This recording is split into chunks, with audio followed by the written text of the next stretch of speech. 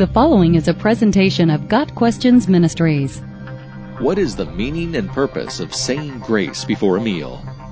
Saying grace refers to the practice of thanking God for the food before a meal. It is also called saying the blessing. Such prayers follow the examples of Jesus and the Apostle Paul, both of whom said grace before meals.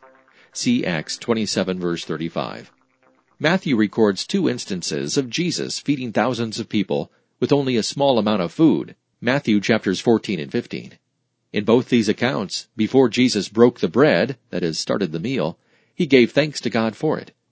Apparently, giving thanks before a meal was Jesus' customary practice. In Luke 24 verses 13 through 25, on the day of Jesus' resurrection, two of his followers traveled to the village of Emmaus. Jesus joins them on the road, but they are kept from recognizing him, verse 16. Once they arrive at Emmaus, Jesus stops to eat with them. At the table, Jesus took bread, gave thanks, broke it, and began to give it to them, verse 30.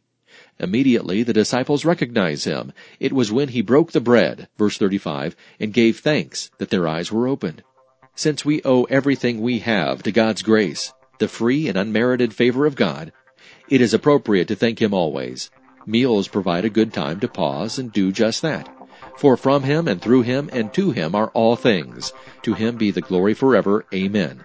Romans 11 verse 36. Got Questions Ministries seeks to glorify the Lord Jesus Christ by providing biblical answers to today's questions. Online at GotQuestions.org.